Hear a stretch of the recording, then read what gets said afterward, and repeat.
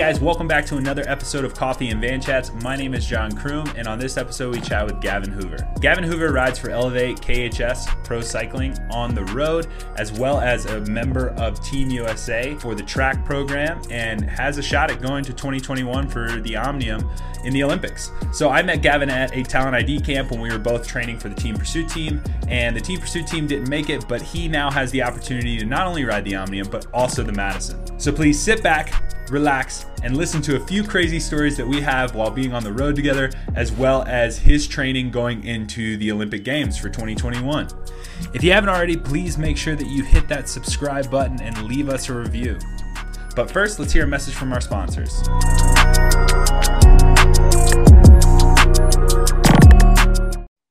All right, guys, welcome back to another episode of Coffee and Van Chats.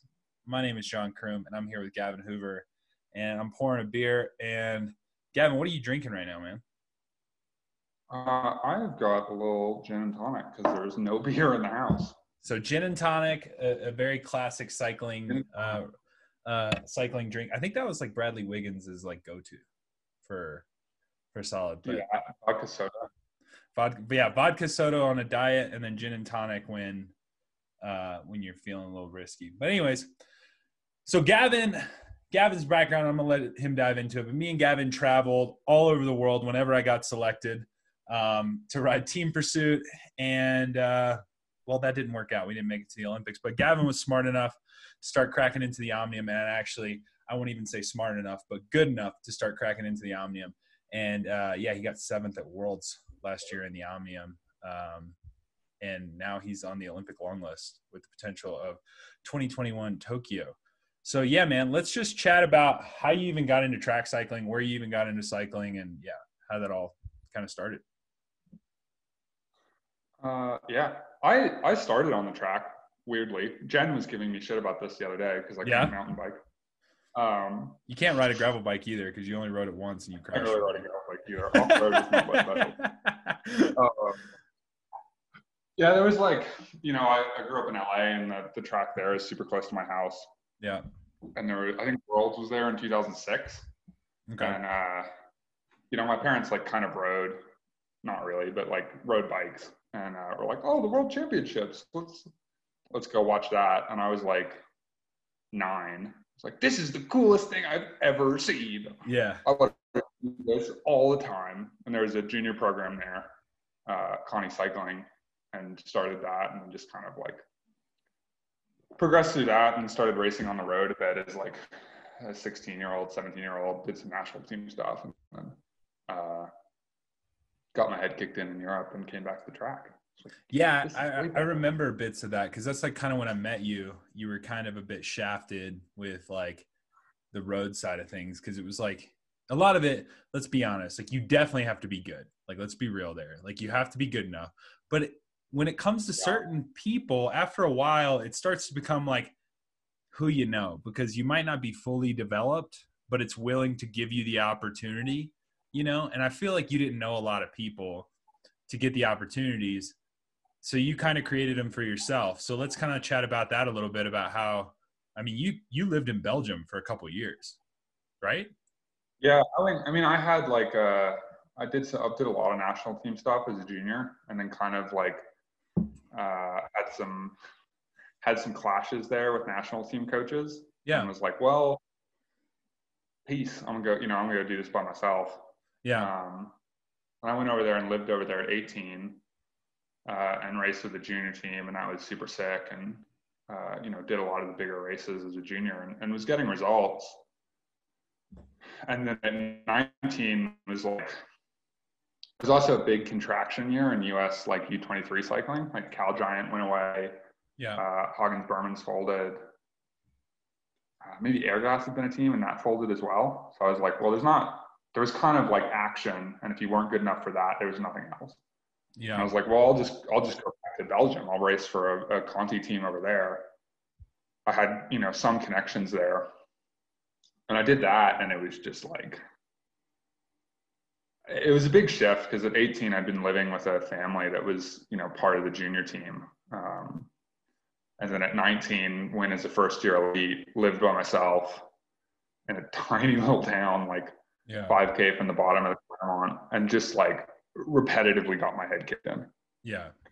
And by the end, by like, 3 months in or 2 months in, I was like, this is not great. Yeah. And then in ignorance and stubbornness, I was like, I'll keep going, and stayed for like 7 months and just got progressively worse and worse and worse. And then came home and was like, oh man, I do not like bike racing. And then took a little bit of time off, and then the team pursuit program was starting, and I'd had enough of a track background that I got a call about that, and it was like, oh, here's a reason to keep riding. For sure. And I mean, and you were there, I wasn't very good. But for how young you were, like, I mean, to already be thinking about, I guess, even talking about this with Johnny Whale on a podcast, was like retirement, like define the word of retirement. But like, you were so young, you were about to just straight up hang it up, right?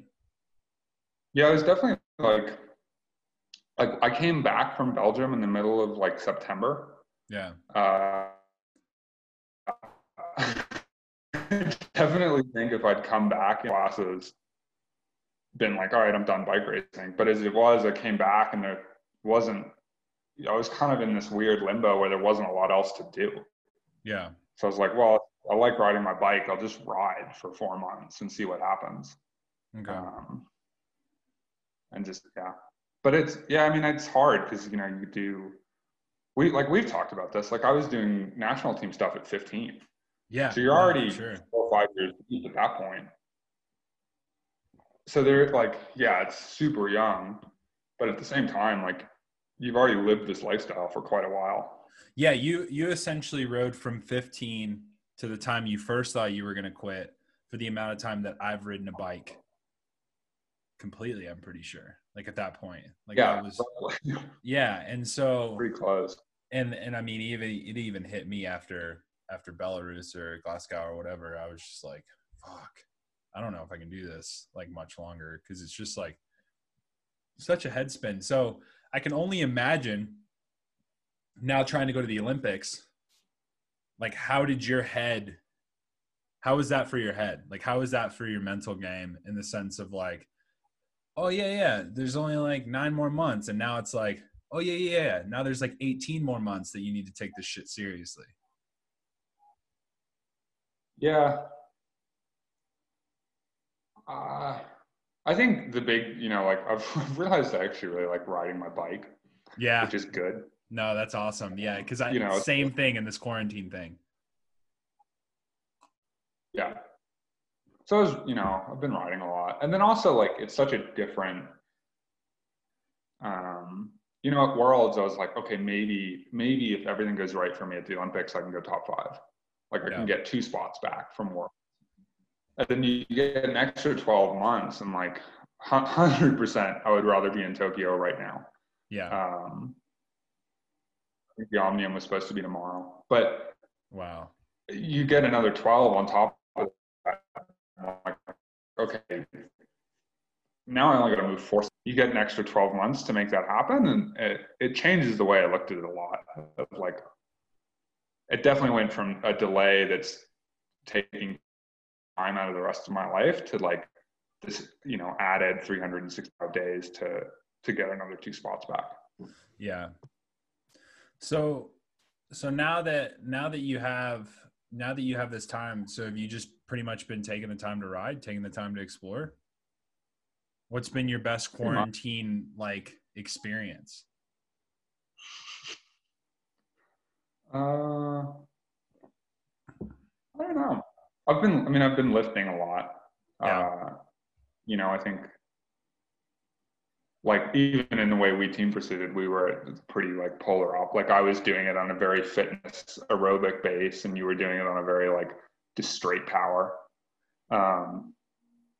So that was a big area for me to close. Was like, okay, let's get in the gym, let's lift heavy. There's no racing, so it doesn't matter if you're like just thrashed for 2 months. But I've definitely, like, it's funny that you say that, because it's like, essentially I'm literally doing the exact opposite of what you're doing.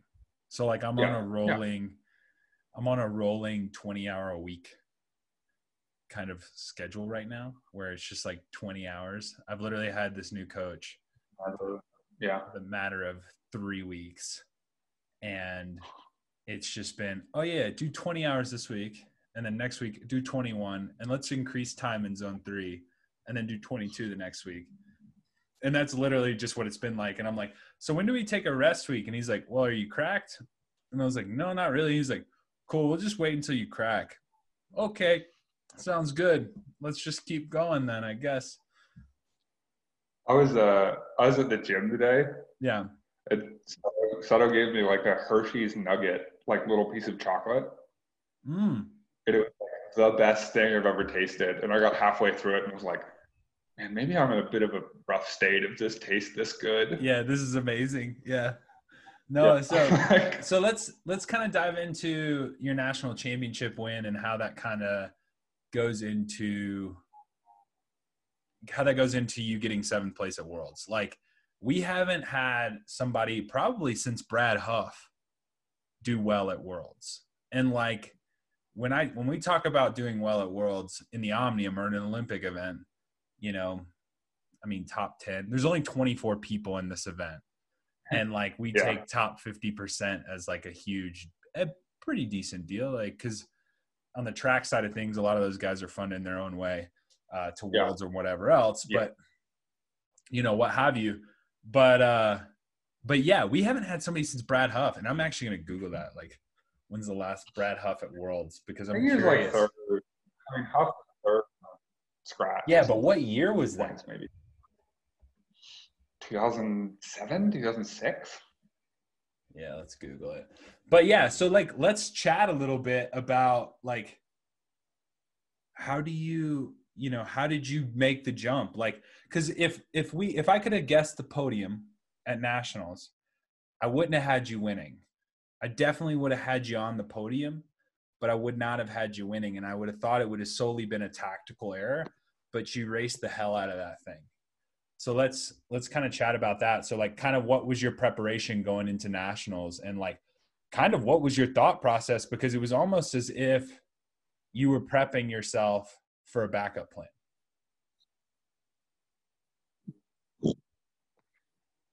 Yeah, I mean, there's a misnomer, I think, that like,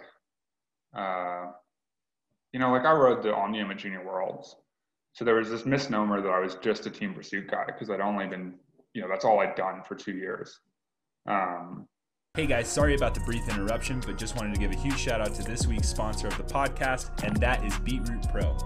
I've been using Beetroot Pro for quite some time now, and honestly, it's the best beetroot powder that I've ever used. It shakes up super well, doesn't leave a clumpy mess, and it doesn't taste like dirt. If you've ever been interested in trying beetroot powder, this is the product to try. And you can get 15% off now by using code VANCHATS at beetrootpro.com. Now let's get back to the episode.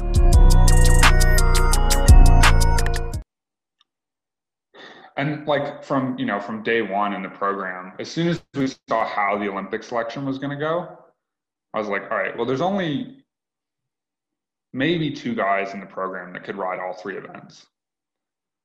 And I was always looking. I was like, all right, I want to be in 2 events. If the team pursuit qualifies, I want to be one of the Madison riders. Yeah.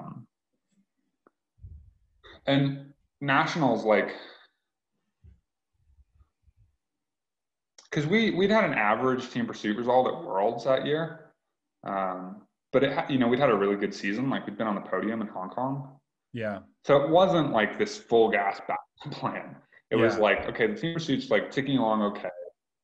Some stuff there's a lot still to play for. We're not in a great spot, but it's okay. And then I was like, all right, I'm gonna go try and get this as well. Yeah. And just the way that spot was set up was like, the way the qualification worked, I was like, I definitely need to, I treated nationals like it was an Olympic trial. It's like, I need to win nationals to have any shot at getting World Cup starts later in the year. Yeah. And I definitely, like, we were in T-Town.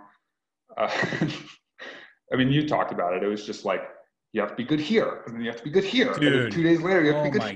Oh my God. to a point where we're almost getting sick. It's like, I mean, they Oh, couldn't. I remember I went Pan And I Am get Games, it. and I was just like, Well, Lambie has this whole philosophy of like, if you can't get, if you can't win nationals with being under the pump, or if you can't get fifth at that's what it is. If you can't get fifth at a World Cup in training, like in a block, then you're never going to win worlds. You're never going to be Olympic. And that like actually resonated in my brain. That was one of those things that like kind of when I was coming back, I was like, oh, you know what? Like I'm going to take that mentality of like this next quad, that's how I'm going to look at everything. Even if I go to a national championship and I get second, that's fine. I just want to be on the trajectory of 2024, Yeah, I think that's where like you look at GB and you're like, how do these guys win every 4 years? It's like, because they're totally willing to throw away world titles, everything. World Cup wins, like everything for an Olympic everything. gold. Yeah. But, I found out that Brad Huff, by the way, was 2007. But anyways, continue. You were right. Right on it. Yeah. So like we went to T-Town and, you were obviously kind of competing for a TP spot. Very hard. Very, very hard. Yeah. But at that point, like in Lambie were like solidified. Yeah, like barring disaster, we were going to be in the TP team. Yep. So I was like, all right, I don't need to be good here. Like the coaches are telling me I need to be good here, but I don't actually need to be good here. But you almost kind of did because of your mass start ambitions. You know what I mean? But at the same time, like I was willing to, just the way the selection was written, I was like, I will throw all this away so I can win nationals and get the Pan Am spot. Which is like a big dice roll, like because essentially you're saying, I'm not gonna crash, I'm not gonna get eliminated early, and I'm gonna race a smart fucking race because that still doesn't show who the best racer is in America or who's ready to race in Europe, in my opinion. Like it just doesn't. No, it's a terrible selection procedure. No, like just because you win a UCI race. Well, I feel like if you win a UCI race in T-Town, you have a better argument than winning a U.S. national title. 100%. Like, Kiwis were there, Canadians were there. It was a way harder field. That being said, I won nationals by like 70 points.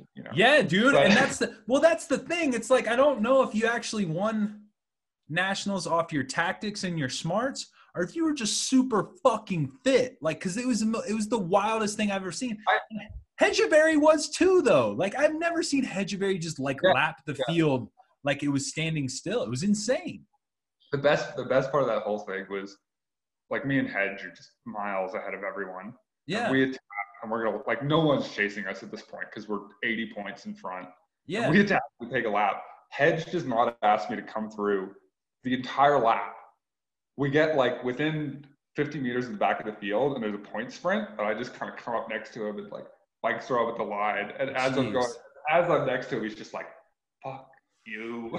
Yeah, it was a 120 lap match sprint at that point. Like, barring crashes and barring anything crazy, like you guys were literally just like, oh, if Hedge took a lap, then you took a lap, and if you took a lap, then Hedge took a lap.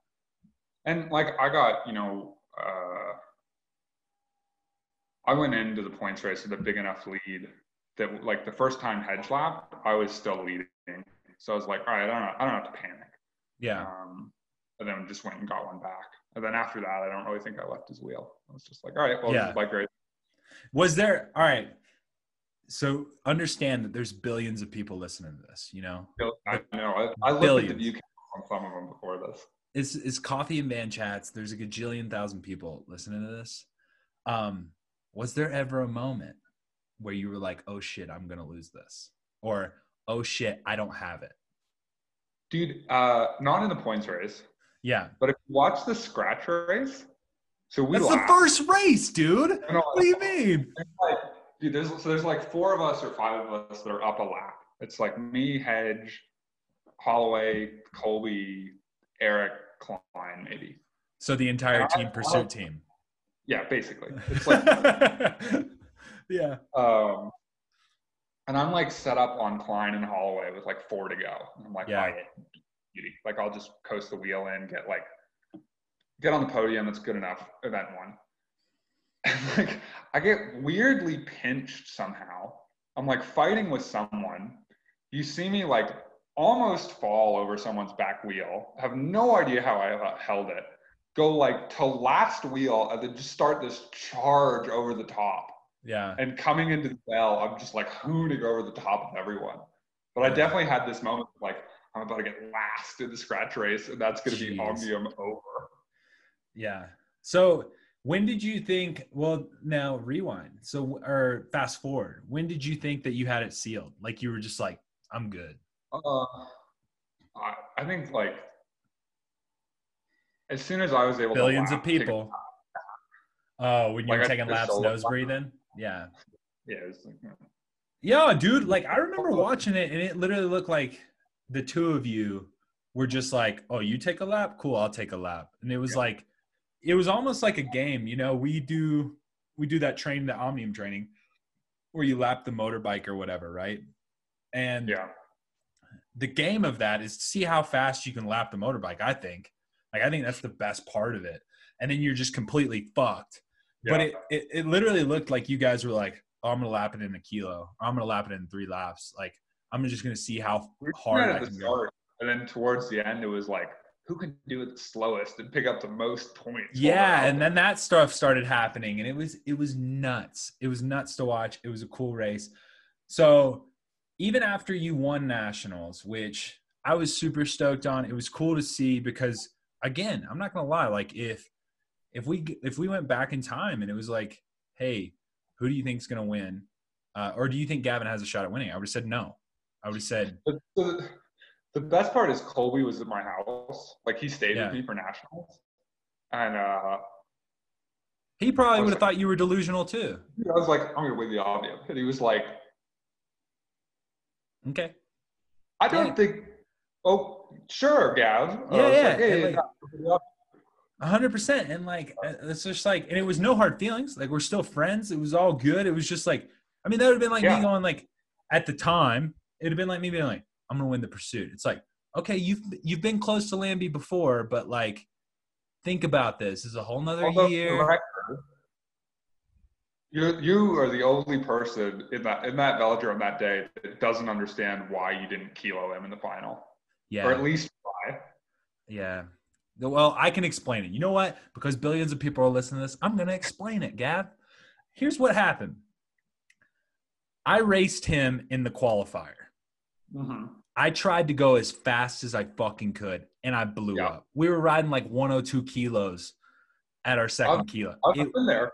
It was not a like 414 pace before, and I'm like, well, Lambie's doing that at 406, so I'll see you later. Not a good idea. I just remember hearing like 15.2, and I was just like, oh man, oh god, like we're like a kilo in, and like at that point I blow out to like 17.4s, like at the last. Yeah, and so just just fully blown. And then I looked at my coach and I was like, I really want a good time. Like I just want. I know I can't beat him probably, but I feel like if he goes 417, I could probably do a 420, you know? So let's go on pace for 420. And then sure enough, the dickhead goes out, full gas, comes by me and goes, what does he say? He said something. He said, oh, yo, buddy. Said that as he passed me. You got to be at Pan Am's when we were So I break the American record. He breaks the world record. And then we're together in the final. He catches me like 6 laps in. And as he's going by, just, you know, like, yo, buddy. Yeah. Like, so we used to have a coach who would always call us. We'd answer, and we'd hear yo, buddy. And so hopefully he's listening to this. I'd really appreciate that. That would be cool. Yeah. Yo, buddy. So maybe he'll text me and say yo, buddy, but I don't know. But yeah, so you win nationals, and obviously, like, I didn't think you would win. But then there was like a solid moment where it was like, I don't think anybody else thought you were going to win either. And so it was like a, oh fuck situation. Like, this is what the selection criteria says, but they didn't really want to send you to World Cups because they didn't know. You know what I mean? Because like Yeah. that's an Olympic spot. Like if you, again, like we were talking about before you told us about this, like just because you win nationals does not mean you're European ready. No, it's truly not a great selection. Yeah, it's not. It does not make you European ready. So like, how did you get, but now mind you, you had that Belgian background, but how did you get European track ready for in the matter of what, 4 months? Yeah, I mean, I think nationals guaranteed me Pan Ams and 1 World Cup. Yeah. And at first that was all I was going to get. They were like, you get 1. I was like, and I like the backstory is I spent like 2 months where I was on the phone for at least like 2 hours a day arguing with people. Just like every single day I was calling like the coaches, the management at USAT, and just being like, this is unfair. This is like, you need to give me more. And I was very confident. I was like, if you give me 1, like I cannot do this first time, but if you give me 1, I can put this together. Yeah. And I just argued and argued and argued about it until finally they were like, all right, well, we're not sending a team to Hong Kong. You can go to Hong Kong. Yeah. So I was like, okay, I have 2. And I got that like when we were in Europe. Mm-hmm. So very little preparation. This is when we were also supposed to be the best so we possibly could be. Oh, dude, it was. Oh man. We did that whole, Minsk Glasgow block. Yeah. Progressively lost fitness the whole time we were in Europe. Oh yeah, because it's like snowing and we can't ride. Glasgow. Yeah. Pissing rain. It's freezing. Yeah. I think we almost crashed. You remember when I was like super pissed and I was in Belarus and we were on the bike path and Eric was like trying to cuddle me and pretty much be like, hey man, it's okay. And I like tried to ride away from him and I almost slid out and they were like, that's what you get for being a little angry bitch. Like you need to pull yourself back. Yeah. I just remember those bridges over the canal that were like 40% and you had to launch over them and then like not die down the ice on the other side. Yeah. But anyway, so you get the contact that you're gonna go to Hong Kong, right? Yeah. So we like lose fitness. I race Glasgow Omnium, and I get 15th. And I was like, okay, like the result wasn't what I wanted, but at the same time, I was like, I'm in this bike race. Like it wasn't like I was, massively off the back or felt out of my depth. I was like, I'm in the race. I need a little bit more experience. Like I have this. And went home and only had like a week at home. And basically just tried not to walk that edge of like, I need to do as much as possible and not be overworked. Yeah. And did a very measured, I did a week that was a lot of ergo, a lot of 5x5. 5x5. To like the best of my ability. And then went to Hong Kong and was 5th.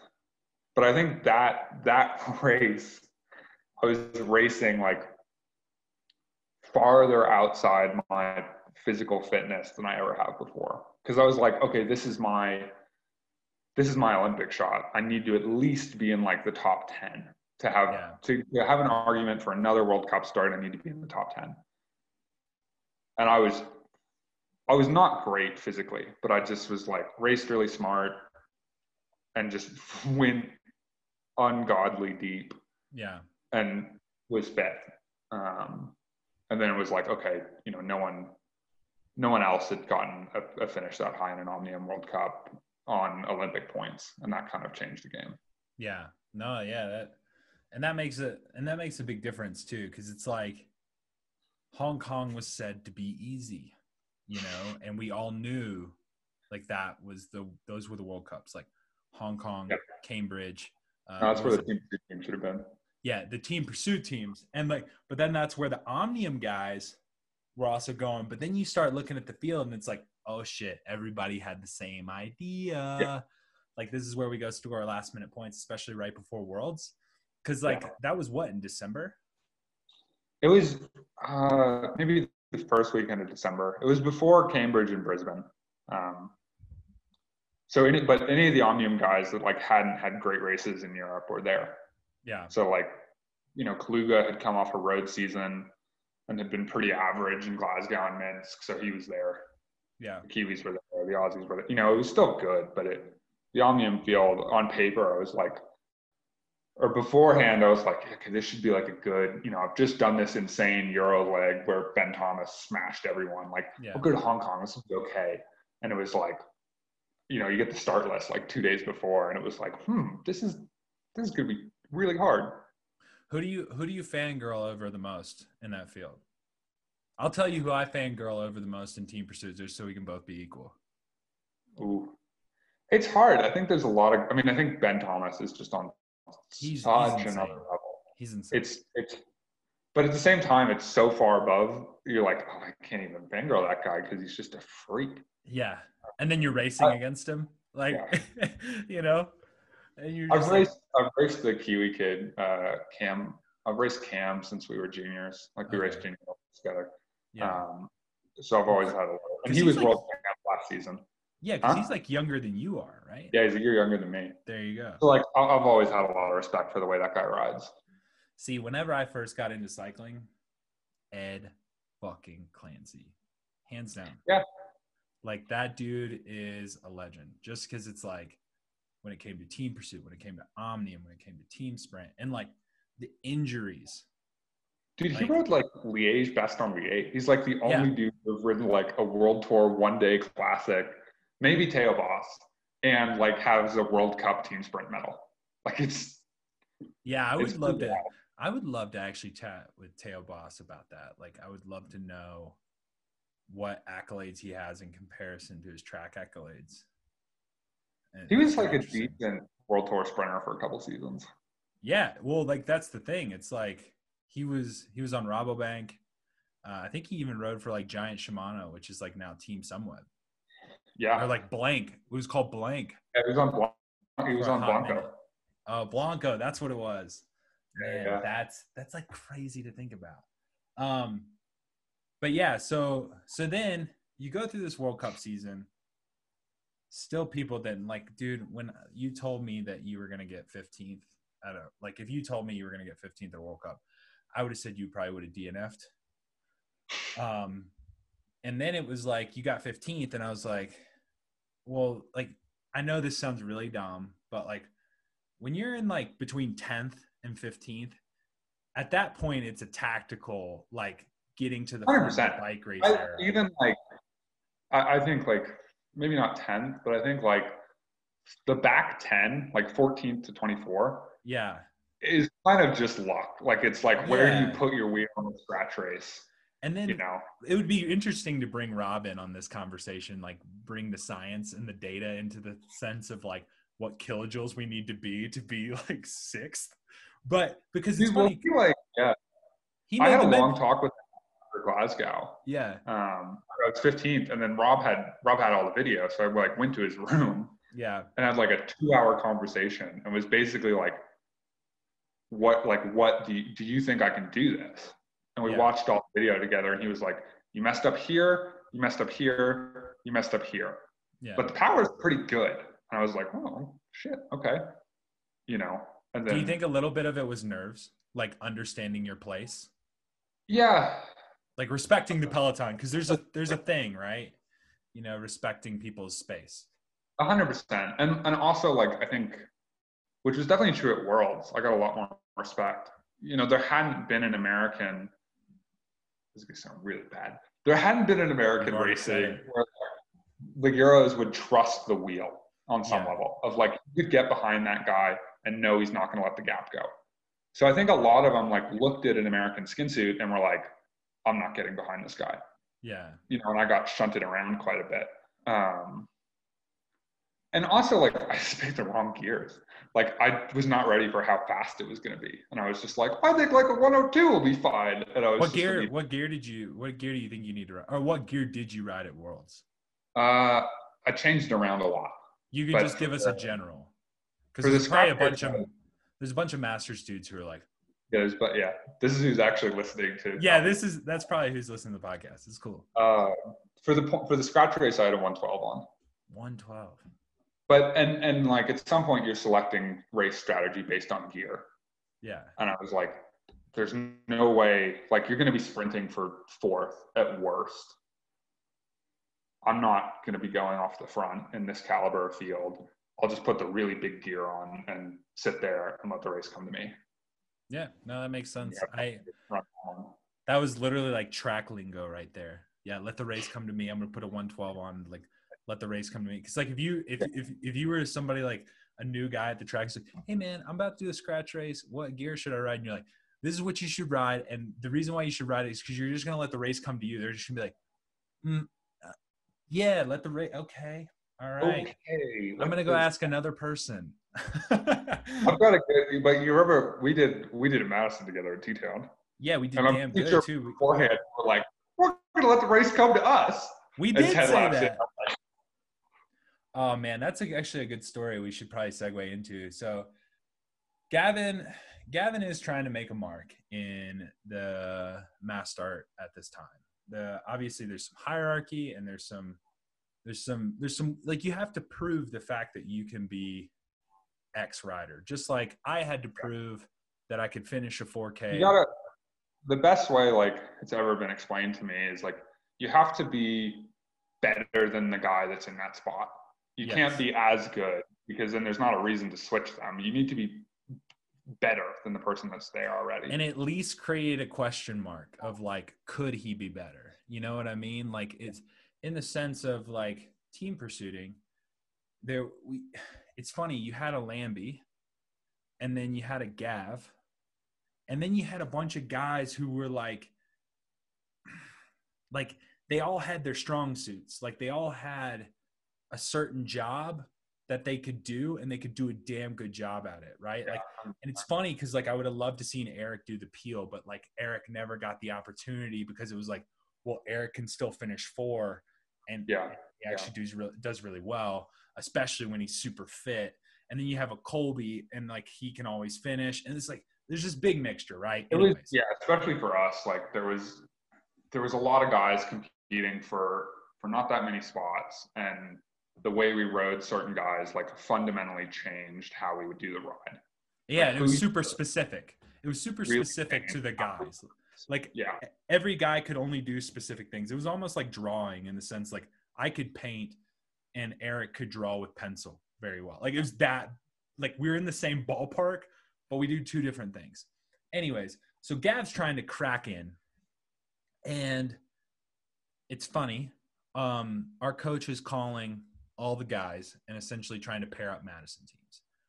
I told my coach, I said, look, I'll ride with whoever, but I can tell you right now, probably nobody's going to want to ride with me because I haven't been, I don't have the aerobic capacity. I'm a massive mofo. And he's like, well, it's funny that you say that. Gav was the first one to raise his hand. And I was like, what? And he's like, yeah, not only was Gav the first one to raise his hand, but he was the only one to raise his hand. And I think Colby would have ridden it with me if he had to. I think he would have. Yeah, but Colby also had no idea where he was when we were in T-Town. That's another thing. I don't even think Colby knew who his team was until he got there. So he's like, yeah, Gav said he would do it. And I was like, oh, tables have turned. And so that kind of got me nervous. So then I started training a lot. And we get there and we're talking with our coach because our coach comes up. It's funny. We're on this national team program and he's coming to each individual Madison pairing. And he's like, what are you guys going to do? And we're just like, we are just going to sit. You're the coach, man. He's like, yeah. It's like, we're probably just going to sit in. And he's like, yeah, that's actually what I was going to kind of like tell you guys to do. And I was like, okay, cool. Within the first 10 laps, Gav has rolled it off the front. And we have our coach in the corner. And at this point, I specifically think he's just coaching us because he's yelling orders to us specifically. And it's just, Gav made the call. And I'm just like, oh, can you hang that call up? Like, we got to get out of here, man. And then Gav's also off the front going, crap, I did make the call, didn't I? Like, I got to commit to this. And so we were just full stick at that point. We ended up 5th, man. UCI Madison. I feel like that wasn't bad. 4th? I think so. Even then, even better. It was like deceptively good. It was against like 2 keys, and then I think Eric and Klein beat us. Yeah, well, no, Eric and Shane won, I think.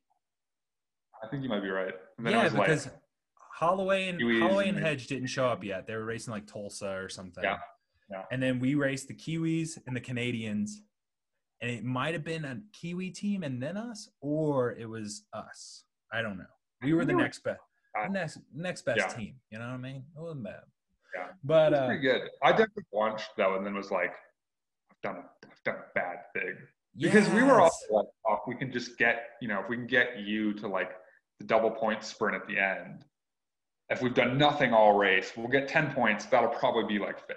Yeah, we didn't even have to sprint for. I don't even think we sprinted for the last sprint, and we still were like, "Oh, that's all right." Yeah, I think we were 2 balls. I got yelled at by Bobby Lee during that race, actually. Ooh. Yeah, I was pretty worried Bobby was going to come back after like 3 years out and roll everyone. It's gonna be like this is going to be bad.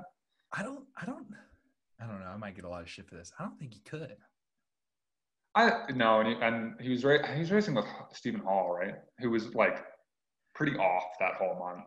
Well, it was interesting. Like Stephen Hall would be on, like for a race, or be off he'd have for a race, an amazing scratch race, and then 20 minutes later would just be like, yeah. I think we both, when we raced Madison together, the reason why we did so poorly is partially my fault, because I think I based us doing well off his fitness, and he based us doing well off my fitness. So he was just like, "Oh, we'll be fine."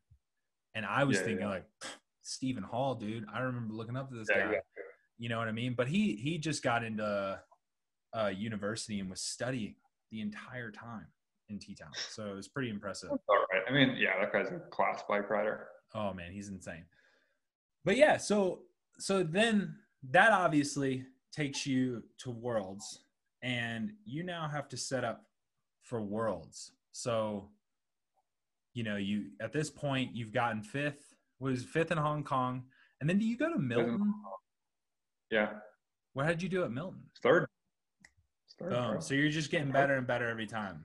So based off the trajectory, you're supposed to win Worlds, and you don't. It's pretty suck. much. We just both had a blank look. Like if you're listening to this. Yeah. It was like, you gave 2 spots every time. So, like, you're going to be world champ. There you go. There you go. And so you go to Worlds. Like, do you change your training at all? Or are you just like, I just kind of have to coast a little bit off this? No, like, I'd done a block before Milton. And I was like, then obviously raced really well on Milton. Yeah. And was like, okay, this is a good blueprint of what to do. And I basically went home from Milton, went to Elevate camp, just went full gas for like 6 days. Yeah. Was just like, all right, like I'm going to go full gas every ride, every sprint. Like I'm going to put myself in a deep, dark hole.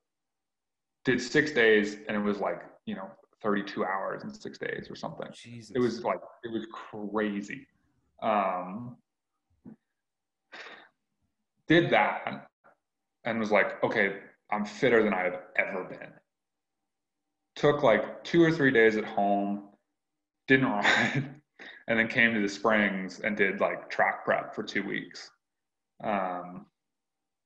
And then we went to Worlds a lot earlier than I would have liked. Like I think I showed up like almost 2 weeks before the Omnium, and basically just hung out in a hotel room in Berlin with Lambie for 2 weeks. That sounds like track cycling at its finest. Pretty much, yeah. It's pretty brutal. Hang around Loose Fitness. Yeah. Just doing ergo red box sets, 5x5 in the hallway. In a very cold hotel. Yeah. Yeah. So like did that. Did some like very specific kind of points race sim work behind the motor here, and was like pretty confident. I was like, okay, I'm super fit. I have the speed. I'm gonna get a good result here. And I was really going in like, I would have been happy with top 12. Top 10 was like the goal, and then I was like, I think top 8 did something else for me for funding. Mm-hmm. So I was like, all right, if you can get top 8, that would be really amazing. But I would have been really happy with top 10 for sure. Yeah. But I texted you after your race and you weren't stoked. So let's dive I into definitely, that a little bit. I just like, um, I made a couple mistakes. I've been racing the elimination really well all year. Yeah. Like consistent through all the races was like really solid elimination race results. And then I totally screwed it up at Worlds and was like 10th. And was just like, you know, there's a real opportunity because some good people were out early as well. And I was like, if I'd finished like 6th in that elimination, I would have ended up like 4th overall. So I messed that up. And then in the points race with like 20 to go, I was like, shit, I'm still on like decent legs. Like I'm not fully tapped yet. And I just started going with like everything. Like Viviani went, and I was like, let's go. Went with that. We got caught. Went with Hansen. We got caught. And then Ben Thomas went, and I was pretty just fried, but I was like, okay, that's the move. And there was like 3 guys off the front, maybe. Go with him. Takes us like 2 laps to bridge to the group up the road, and we get half a lap. And then I let like those 3 guys were just in the box. It was like last ditch, like, 18th through 21, trying to get the big bonus points at the end, as you do. So I just like screwed up and I let one of them in between me and Thomas. And then Thomas goes 2 laps later. And I just missed, and like there's 10 meters and there's absolutely nothing you can do. Like that guy is gone. And I just missed the wheel, and he lapped with 3 to go. And I'm still, a quarter of a lap behind the field. And I'm just like, fuck. Yeah. And I've just like replayed that so many times of like, I had the legs. I just messed it up. I just let someone in there. And that was, that 20 points I don't think it would have gotten me on the podium, but it would have gotten me really, really close. Yeah. Yeah, and it's like crazy to think about because like I texted you and I was like, yo, dude, I didn't even think you were going to race Worlds. And I was like, man, you crushed it. And you were just like, okay. But I think it's cool to kind of think about that for a second is like, that's the mindset of a champion. So like, there's so many times where you were told that you shouldn't have won, you shouldn't have gone, you shouldn't have done. And yeah, you went, you did, and you won. Like, and that ended you up on the Olympic long list, which I think is fucking awesome. And like, we had this chat, like being a part of the Team Pursuit team, it was a heavy time in the sense of like selections and things like that, in the sense of like, well, even if I don't make it, it'll be cool to know that what we've been through together and what we've seen together, like, dude, we've gotten into shouting matches, you and I. Like, you've gotten. I've gotten into shouting matches with most people on that team. We all have. I was like the most combative member of that team. We all have in like our own right, And I would say, I don't think I ever got into a shouting match with Lambie.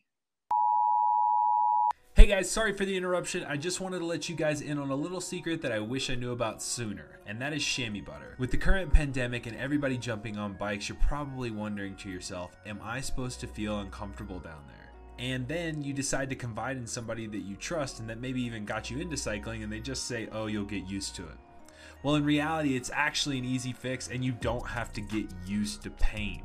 And that is by using chamois butter. This product is something, again, that I wish I knew about sooner, and when I found out about it, it made my rides that much more enjoyable, along with allowing me to ride longer. So don't ride in discomfort and check out chamois butter today. Now let's get back to the episode.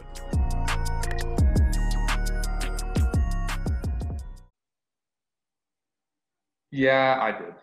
Yeah, I know you did, and that's the thing. It's like we've all been in a shouting match of some sort, but to kind of think about it and be like, okay, like Gab's gonna go, like there's an opportunity, like Hedge is gonna go, Holloway's gonna go, like there's this like I felt like some sort of that support sent us that way, which is kind of cool to think about, and that's super exciting. But that being said, Who's your favorite roommate? Because you're probably not going to have him in the Olympics. You might. I don't know. I mean, probably have one. Yeah. Man, I don't know. It's hard. It's really hard. Rank them. You get 3. You get your top 3, and you can rank Well, them, and you can say, top three. yeah, rank them, and then the reason why they are, and then the other reason. So a pro and a con on 3 people. Ooh. You see what I'm saying? So like you could go like Yeah. Eric Young. He goes to bed early, but he pees with the door open. I don't know. I mean, I think it's hard. You know, like I was so young when this program started. Like I was, I was 19. And I think like almost like everyone has had a hand in shaping who I kind of am today. Damn, that's deep. Like I think Eric, it really helped me take myself a lot less seriously. That's good. Like it's okay to have beer. It's okay to like, like shit like that. I think me and Colby spent so much time together. Yeah. Rooming, because it was like, all right, 2 youngest guys on the team, let's put them together. Yeah, that makes sense. So we we roomed together so much. And we got into it. Like, I mean, everyone loves that kid. Yeah. He's truly he's probably the only person on the team that never got in a shouting match with anyone. Oh, he's coming on the podcast soon. So. Oh, thank you. I've got a podcast idea with Colby. Okay, sweet. I'd say Colby was my favorite roommate, but I had to also kind of bully him into not just exploding his shit everywhere. Yeah. And that was a solid 12-month process of coercing Colby into doing what I wanted him to do. Now he folds his socks, puts them away in the drawers. It's wild. Well, it's funny that you mentioned that because I had him as a roommate in T-Town, and we all had our own rooms in this dormitory or whatever. But it was almost like there was the Normatex. There's one leg on the other side of the room, and then another leg under the bed, and then a PB&J sandwich half eaten with beta alanine on the plate. Yeah, yeah. It almost looks like drugs, and it's just dude, what is happening here?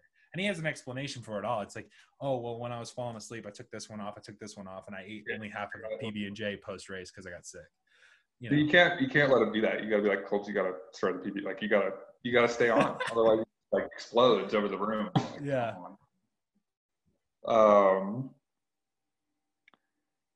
Rooming with you was super fun. Minsk. Yeah. That was we chilled mad hard, especially in Minsk.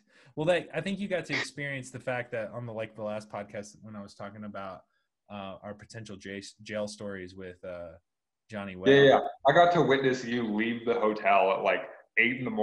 and return 15 hours later with 2 helmets, just pale. Yeah, looking like you hadn't eaten since you left breakfast. Dude, it was awful. It was horrifying. A day that I thought was just gonna be a rest day. Yeah, it was awful. I know you were oh, this will be fine. We don't have to ride today. I'll just pop over here, be back in a minute. I was there's also only one bed in that room. I was on a cot against the window for the whole time. That is right. Yeah. So Eric, Colby, and myself. What's the downside about rooming with me then? I gotta know. You can be honest, dude. All you fuckers that are married, it's just fucking headphones on, hi Casey. Come on, man. I'm trying to, Yeah. You want to go out for drinks and Minsk at this point? It's well, because no, we're not. Yeah, I want to go get at that point. Yeah. No, I had to go right to Glasgow, but it was, it was I want to go get fucked up. Yeah, and go out. Let's hang out. Let's enjoy the scenery of whatever. Yeah, had. We knew after Glasgow, sorry, after Minsk. Oh, we knew. We had a. And I was definitely let's rally the boys. Let's, even if it's just a hotel bar, let's go have a moment together. And then everyone just dipped. Everyone was I'm gonna go call my wife. I'm gonna go call Greggy's I'm gonna go call my parents. I'm yeah. Come on, guys. Let's It was a bit rough. It was a weird time, man. That's some of the most fun I've ever had traveling, while also some of the least amount of fun I've ever had traveling, all in one fell swoop. Yeah, That was that was a weird experience for sure. Like it was, um, like I think we still definitely really achieved something. And like We if you learned look a at lot. it was like me, you, and Eric were at the very first camp. Yeah. Uh, and to come all the way through that, I think was really cool. But at the same time, it was just like soul crushing disappointment. Yeah, dude. Honestly, if you would have said that I would have made it past 2017's camps, I would have been shocked. Like I had a decent first camp. I think I rode like a 440. You wrote better than me.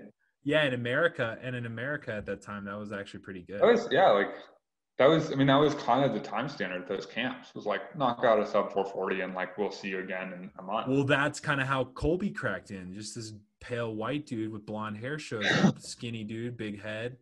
All of a sudden is like rocking a 435 on training wheels. Yeah. And we've never heard of this guy, and he's a skier. And it's like, oh, well, Yeah. Jesus, they're probably just going to recruit the entire ski team at this point. But come to find out, actually, Colby likes cycling. So, and he's actually really good. Like cycling. He's a bit of a freak. Yeah. He also like, he'll listen to this. I take slight exception to this point because he was 15-16 national TT champ on the road. Wow. And everyone's like, where did this kid come from? And you're well, like, you got to understand our age, Gavin. Like, I'm 20 something at the No, time. no, no. So I'm like, not like looking at the 15-16 national champion being like, God, when he comes up, dude, we're fucked. You know what I mean? For sure. But everyone was like, this kid's never ridden a bike. And it was like, yeah. Like he hadn't raced really. He hadn't really been a cyclist, but like he'd ridden a bike. Well, I think that was the same year that he was like supposed to podium in the Pursuit. And he showed up. Dude, I just remember hearing I remember talking to Jake at Felt. Yeah. Because Colby had the bike, and Jake was like, he's going to go sub 320 in the 3K. And I was like, I don't think anyone's done that since like Finney. Yeah. But he definitely had like an aura about him when he came into the program. Everyone was like, oh my God. Well, I remember he was like going to come crush like the actual elite men's team Pursuit. And he shows up and he's like pale face and he's just like staring at a wall. And you could tell that he hasn't rested. And I was like, yo, man, are you okay? And he's like, yeah, I just got back from Belgium. I after this week, I leave for Labitibi. Okay, man, you good? Yeah. And it was the quietest I've ever seen him. Yeah, he loves a bit of a deep dark hole. Yeah, there's only 2 times I've seen him in that hole, and they're a very precious thing. And honestly, if I ever see him in that hole again, I'll be sure to get him on the podcast, guys, because when he's in that hole, it's almost like a dude who's on drugs that's delirious and hasn't eaten in 3 days. And the filter's pretty non-existent anyway, and then it's just gone. Yeah, the filter's gone, and it's almost like you're like, hey, man, like, how's your day? And he's like, I like Chipotle. It's good. And you're just like, where did that come from, dude? That's pretty accurate, actually. You ask, like, yeah. It's not even that coherent. It's like, Colbs, how you doing today? And he's like, what's the weather in Vail? Yeah, dude, it's insane. So to wrap up the podcast, what are you most looking forward to? So like, what are you getting ready for? I mean, obviously the Olympics, like, but what does that look like? And yeah, like, how are you prepping to make sure you do the best you can be in 2021? 5 by 5. No, I don't know. I'd like, besides training with me. Yeah. You, Tristan. Yeah. Full gas. Not on the, not full, but just on Not the pedals. full, on the pedals. Yeah. Tension on the chain, hey? Yeah. Yeah, I think I need racing is what it boils down to. Like, I raced 3 World Cups and Worlds, and that's the only elite European mass start race experience I have. Yeah. So I just need bike racing. Yeah. And there's a few things we're looking at, like how I can try and get that, but I think trying to plan more than 2 weeks ahead right now is pretty pointless. So yeah, no, that's for sure. Trying to. I loved that. I listened to Johnny Whale, Yeah. I loved his theory on training. I buy into that 100%. Like, Yeah, well, honestly, he's kind of struck me with that training philosophy with Rob now. So like me and Rob are working on this. So I'm working with Rob Stanley, and we've come to that conclusion too, man. Like, just make it fun, man. Make it fun, but yeah, also make sure you're getting the work in. make it hard. And this is like, I've always advocated the 5x5. Yeah, Uh, 5x5. like, just smash yourself a bit. And for me right now, it's like lift heavy, ride my bike a lot, do some threshold workouts. And that's about it. And then Elevate's talking about going to Tour of Thailand in November, but I can't plan anything. So we'll just see what happens. Well, I got ex-alumni from Elevate coming on. Piccoli. He's in Poland right now. You're getting Piccoli on the podcast. Yeah, Piccoli. There we go. Oh. Yeah. Ask him. Let's see. What do you ask that guy about? Oh yeah. Give us. That's how we'll close out the podcast. Give us one question for James. There's just so many. The guy is such a freak. Well, I'm kind of. I want to know the inside details on the Groenewegen sprint this morning. Dude, I've got a story about that. That's kind of tangentially funny. Yeah. So the guy that got messed up, Jakobsen. Yeah. I did this really horrible race in Northern Holland called ZLM Tour, and you go over these huge bridges, and it's just crosswind as shit. Yeah. And Sean Bennett crashes, and he's like race leader. It's like him and Nielsen. He's race leader, U.S. national team. So I stop with Sean. Spend the next 100K riding through echelons. Just Sean's in the wheel, and I'm just like, all right, we're going to the front. Yeah. I'm like, I'm gonna ride myself out of the bike race. I'm gonna get you as close to the front as possible, and then my day's done. Yeah. And at some point we go. Jakobsen was U23 Dutch national champ as well. Yeah. And at some point we just see this lone rider coming back out of the front brake, and it's Dutch national champ kit. But in the time it's taken him to get dropped from the front echelon and get to where we are, he's put leg warmers on and a full thermal jacket. It is just tapping out 200 watts. Just day's done, huh? It's draining now. And we went by it, and we were both just fuck, we're still 3 minutes from the front of the race. That ain't happening. Yeah, that ain't happening. It ain't getting up there. Yeah. So, all right. So I would ask James, either ask him about the amount of Halo Top he consumes. Halo Top. Oh, that's interesting.